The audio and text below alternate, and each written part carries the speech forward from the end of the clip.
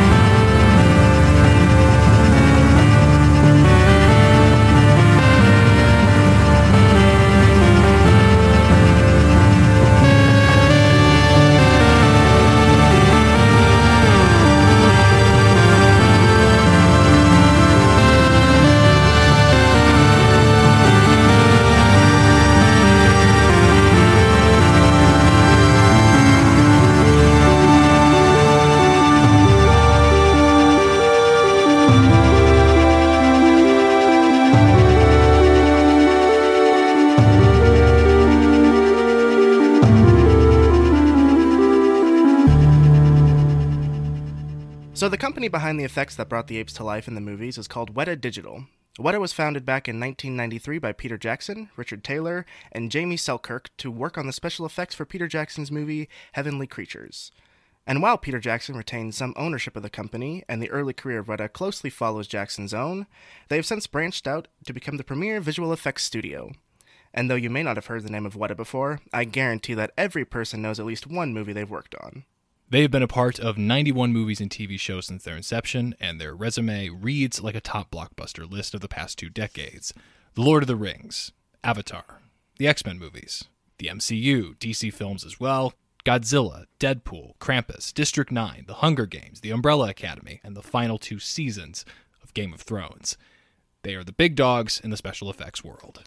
Weta has won 6 Academy Awards for Best Visual Effects, 10 Academy Science and Technology Awards, 6 BAFTA Awards for Best Special Visual Effects, 7 VES Awards, Visual Effects Society, for Outstanding Visual Effects in a Photoreal Feature, and 2 Emmy Awards for Outstanding Special Visual Effects. These guys made Gollum, King Kong, Smaug, Pandora, Godzilla, the Merc with a Mouth, and Thanos come to life. And, of course, Caesar.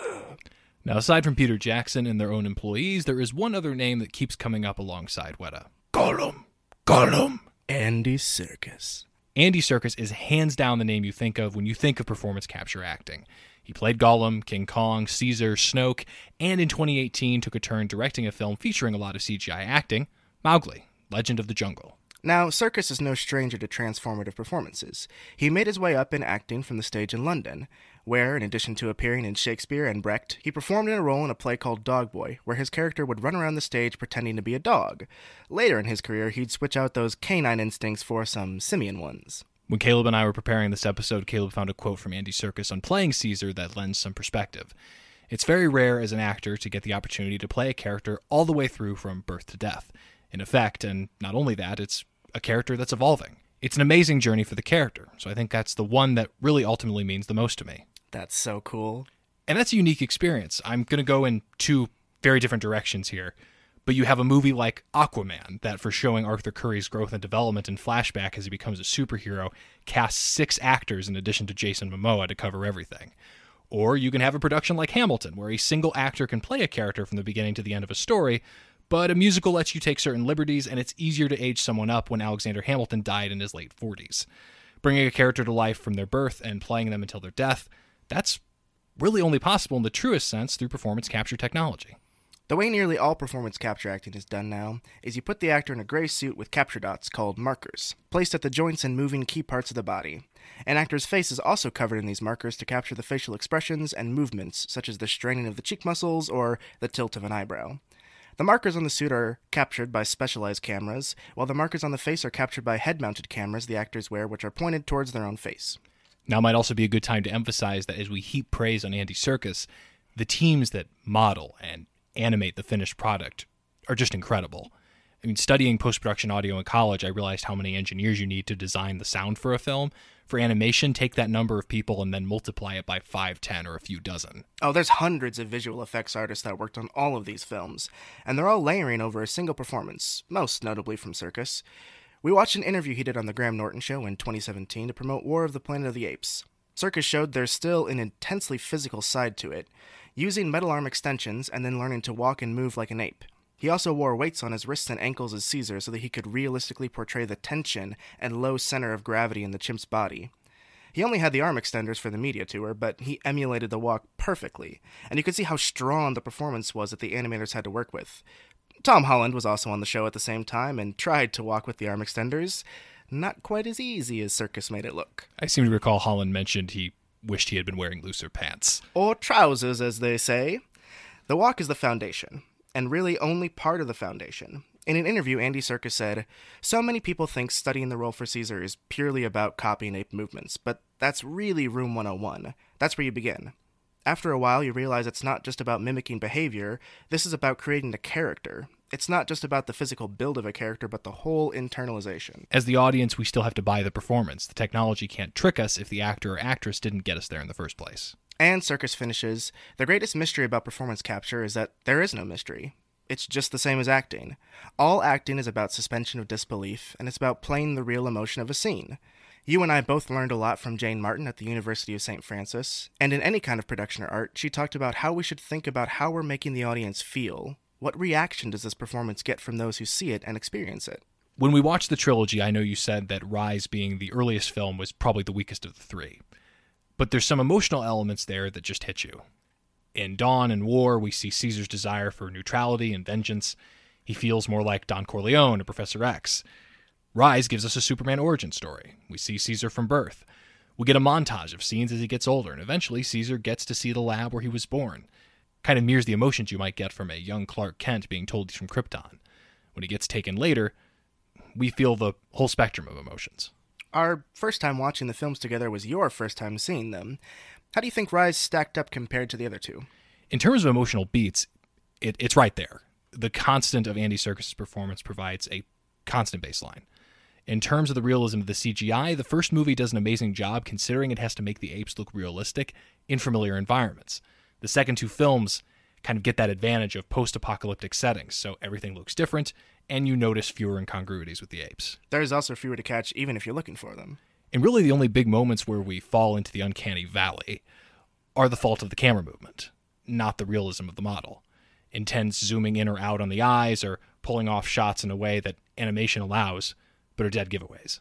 When we watched the movies, you compared the plotline to the first three George Romero zombie films, as Humanity Falls. But let's stay with a couple items we've hit on. First, the emotional performance from Serkis. I remember when I was 10 or 11 years old and seeing King Kong when it came out in theaters in 2005, and obviously at that point we were all familiar with Serkis' performance as Gollum. So then seeing him bringing the King Kong performance to life, okay, similar technology being used, but grab the upper left-hand corner and drag, and you have a character that's easily 50 times as big as Gollum. And they had to get creative in production. They had a camera on Naomi Watts, and then they gave Serkis a handheld monitor so that he could act against her performance while also moving like he was carrying her. And part of the challenge for the Planet of the Apes films was they're always acting alongside people who were in the gray motion capture suits like they were, so getting into the headspace of seeing everyone as apes was difficult. Serkis also said that the final scene with the Colonel in the last movie was the hardest to shoot, and to get the emotions just right. Going through the range of emotions of feeling anger, pity, and the eventual realization that his quest for revenge had no purpose now, all had to play out just in his facial expressions and eyes. And the technology had to capture and correctly translate all of that to the screen. So Serkis has gotten to take this journey along with performance capture technology. How has it developed as he's been involved in more and more projects that it's been used? Say what you will about the Hobbit trilogy, that gives us nearly a decade between Gollum appearances. From doing Gollum in 2003 to Gollum in 2012, Weta was able to make the skin appear more translucent, able to get the light to reflect off the eyeballs and the dilation of pupils more realistic. Performance capture has a long history to get it where it is today, and it can be called back to the animation technique of rotoscoping, in which they would film a human and then have an artist trace over the movements of that person. Incidentally, a movie that heavily used rotoscoping was Ralph Bakshi's Lord of the Rings. Once again, we see Lord of the Rings as a key component in this idea of capturing an actor's performance and enhancing it. Weta's About page sums it up nicely. Quote, led by Senior Visual Effects Supervisor Joe Lettery, Weta Digital is known for its culture of creativity and innovation. From Gollum to Caesar, Middle-earth to Pandora, the studio has created some of the most memorable characters and worlds of the last 25 years. The Planet of the Apes movies have been instrumental in shaping performance capture technology. Rise was one of the first movies where they were able to take the performance capture rigs and shoot on interior sets with them, and the regular human cast for the Golden Gate Bridge scene. They built a set bridge and had over 200 motion capture cameras placed around the set to capture the movements of the actors. The markers used on capture suits used to be retroflective, but were upgraded to send out an infrared pulse so they could be used in outside bright light. And thinking back to Circus's performance of King Kong in '05 up to Rise of the Planet of the Apes, the technology got so much better. When the apes are captured at the beginning of Rise, you're outdoors, and it's so easy to forget that the apes you were watching get captured are not real. The technology got that much better. You were pulled in, and you buy in from the first moments of the film. Exactly. And for Dawn, they were able to take the rigs out into the real-world conditions for exterior shoots. They were able to shoot in the Vancouver rainforests and in New Orleans in 100% humidity. For War, they were even able to go shoot in knee-deep snow, negative-degree weather, and even during the night. And for each subsequent movie, we talked about the technology way less. By War, it's done at such a high level that you can just sit back and enjoy the epic story that's unfolding. And that was one of my favorite takeaways from watching these films. I went in knowing that you and I were planning to critique the technology, but also wound up watching 3 really well put together movies. And we would be very remiss to not talk about the other fantastic elements of these movies. The other incredible performances, not from someone named Andy Serkis, the fantastic scores, and the wonderful direction. Well, let's start with the first entry. I mean, you have John Lithgow, James Franco, giving us that father-son dynamic right out of the gate. And every human character gets one movie. You do not have a ton of time to show the audience who you are and just take the part and run. And that's a trend that we definitely see play out across the films later on. Especially James Franco's character. I mean, he's only in the first movie, but the impact of him being Caesar's father figure, and basically real father, probably aside from his own family, has the biggest impact on Caesar. Like, he teaches him what it means to be human. And that's like the whole theme of the rest of the movies is these apes are people. They're human. If Rodman is the inspiring example that gets these incredible character moments out of Caesar early in the film, once he's turned over and is imprisoned, and you have Brian Cox and Tom Felton especially, just being relentlessly cruel to Caesar and the other apes that are imprisoned there. I'm going to quote Robert McKee from his work Story, where he says, true character is revealed in the choices a human being, or in this case, an ape, makes under pressure. The greater the pressure, the deeper the revelation, the truer the choice to the character's essential nature. And as Caesar eventually finds a way out, and the fact that his first word is just a guttural no, that moment of finally replying to the extreme pressure and meeting Tom Felton and kind, that moment of extreme pressure, that build-up gets us Caesar, the monkeys escape, and we're set up for our third act. And that holds true even in the second movie. That quote made me think of the characters in the second movie, that like family of humans. They reveal who they are under stress, and that's part of why Caesar can still see some good in people. And that's very true of the way the dynamics play out in Dawn of the Planet of the Apes, which is so telling just from the title, because going back to that whole comparison of the Planet of the Apes movies, the most recent trilogy, comparing them to the Romero zombie films, you have Night of the Living Dead, Dawn of the Dead, Day of the Dead, and you have Rise, Dawn in the middle, once again, and then War. And we find humanity in a similar spot in Dawn of the Planet of the Apes as we do kind of between Dawn and Day of the Dead, in that at that point it's a zombie majority. The major cities have fallen, and everyone that has survived is dealing with a new normal and not handling it particularly well. We see that not just with Kerry Russell and Jason Clarke, who you alluded to, but also Gary Oldman as Dreyfus. It's a cool performance to see Gary Oldman in, because it's a lot more subdued than a lot of his performances. It reminds me of his Commissioner Gordon a lot, actually. It's very similar. I guess they would have been filmed around the same time too, but as opposed to something like his performance in Fifth Element that is so over the top, this was a lot more grounded, which is really interesting in a series where you have hyper-realistic CGI apes. And we still have this grounded Commissioner Gordon-esque performance, completely acting out of desperation in the second film. Which creates an interesting parallel because it's a direct result of man's actions that they are in this state of desperation, because the whole first movie is about man trying to play God and create these drugs that change brain chemistry and just, completely go against the natural order of things, which is very similar, funnily enough, to the Jurassic Park movies. There is the very obvious theme of man playing God and bringing things that are extinct back to life, and there's a direct parallel between Sam Neill's character of Dr. Grant and James Franco's character of Dr. Rodman.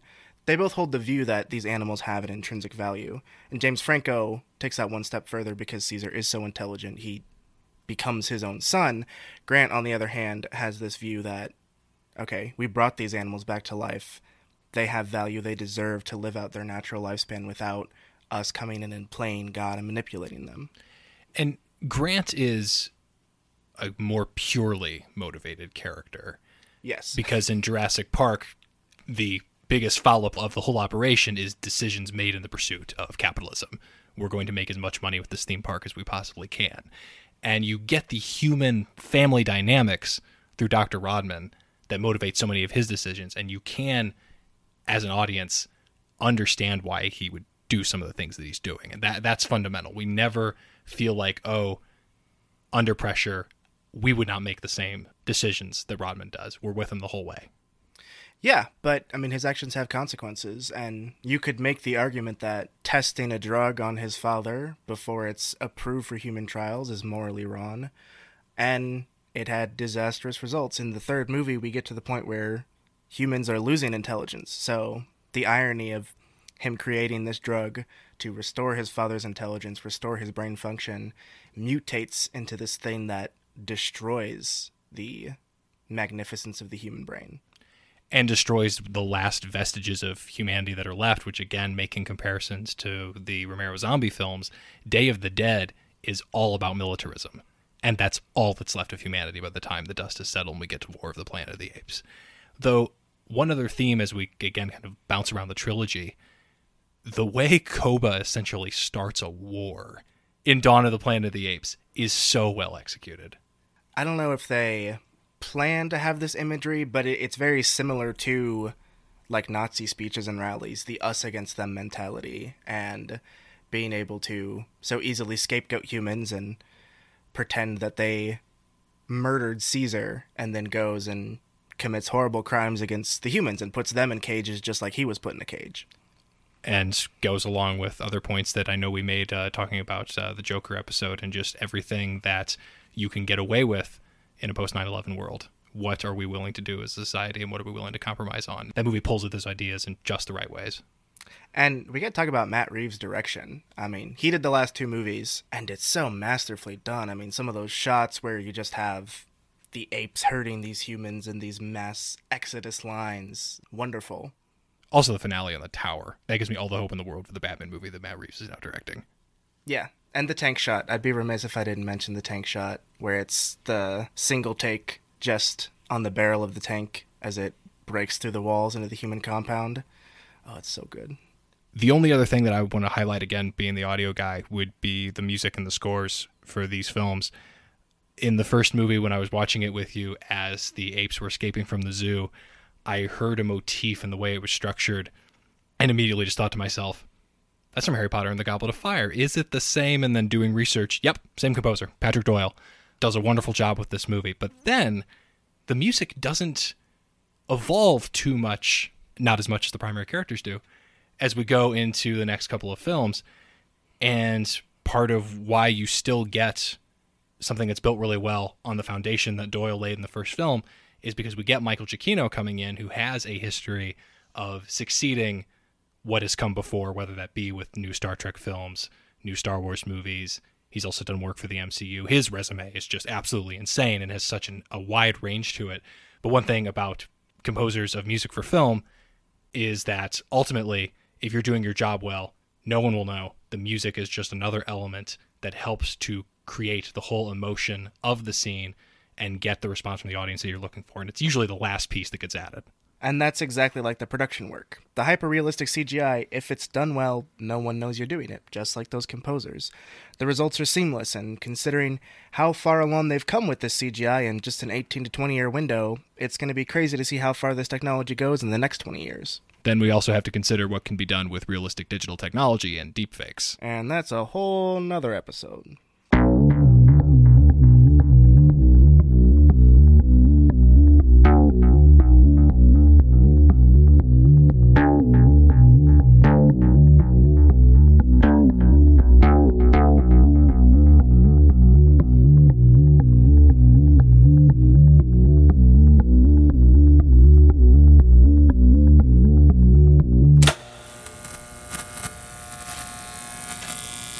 So, a fair warning, this next storytelling spotlight was recorded before the coronavirus pandemic, and there's a few observations that haven't aged well.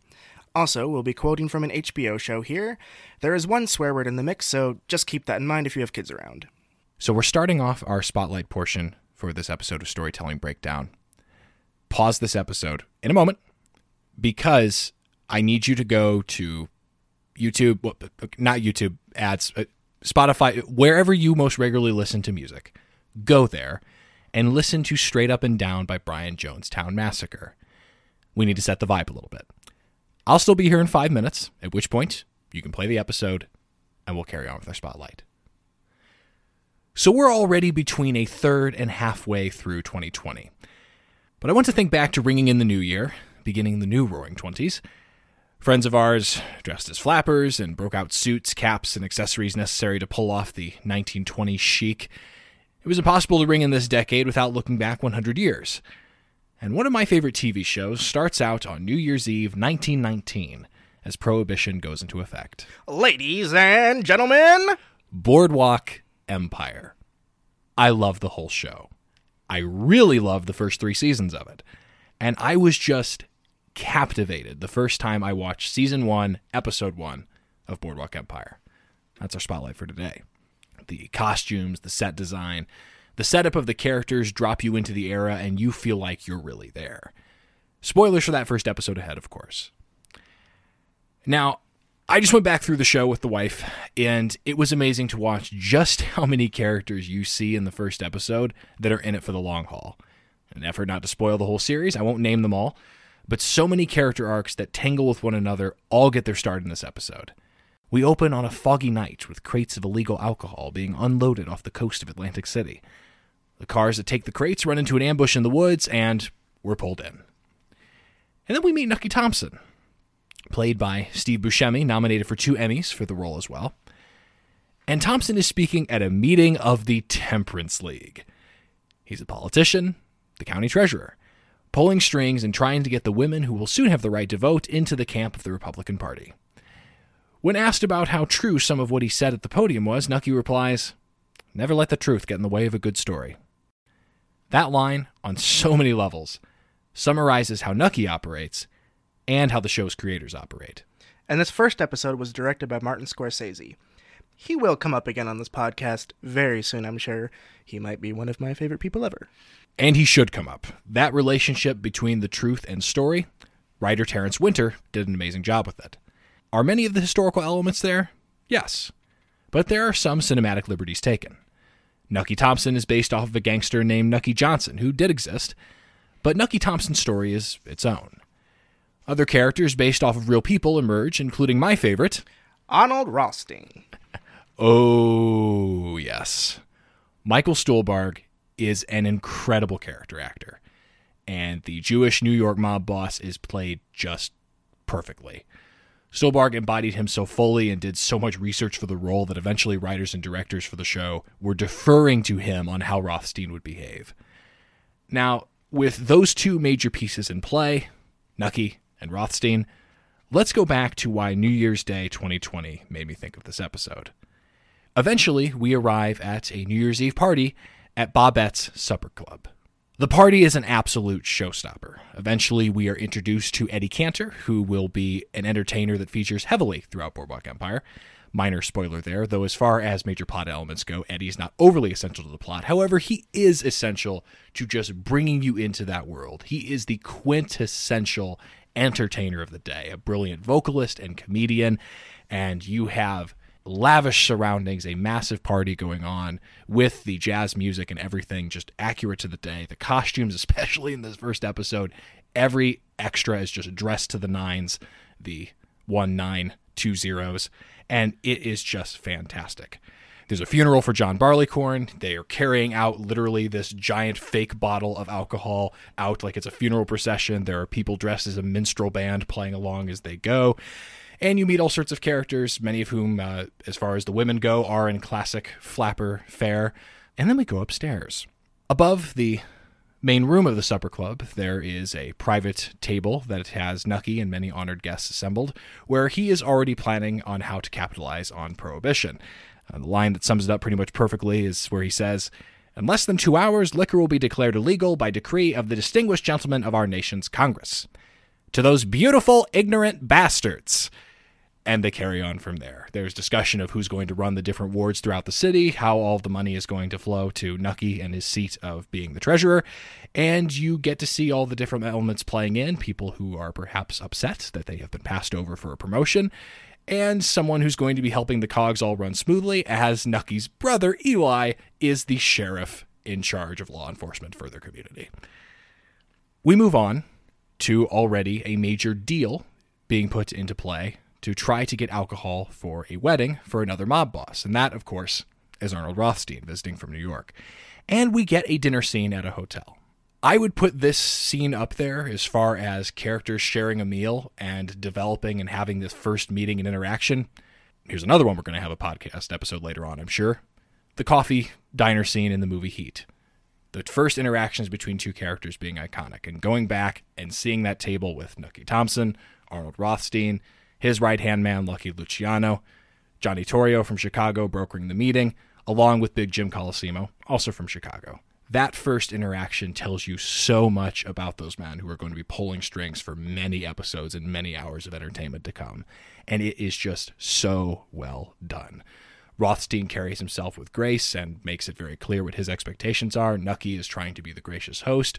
Torrio is perhaps going on a little long, and that is pointed out by the fact that Lucky Luciano is young, impulsive, and a bit rude.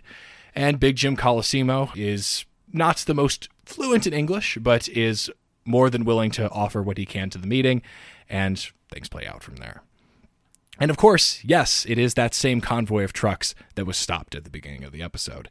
That setup gives us the conflict that just keeps going. The conflict boils over from there. And again, I don't want to mention all of the named characters that we will see later on because I don't want to give you a sense of just how important everybody is.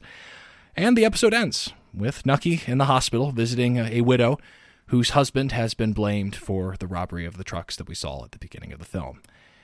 There is so much to love about Boardwalk Empire. There are, again, people I haven't mentioned that when you watch the episode, you'll go, oh, they're in this story.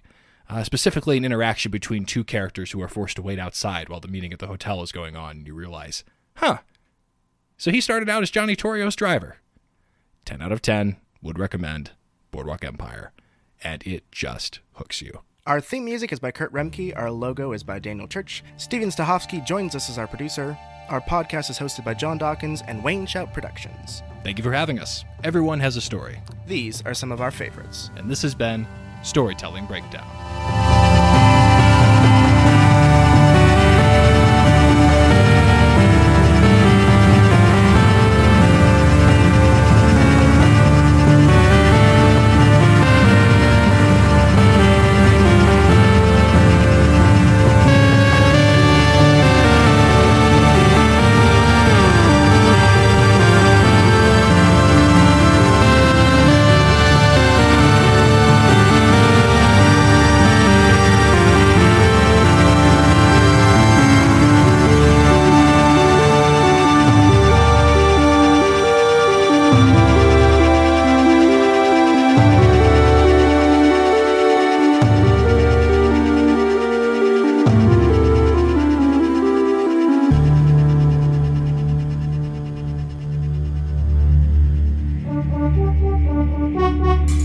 From WSP, Wayne Shout Productions.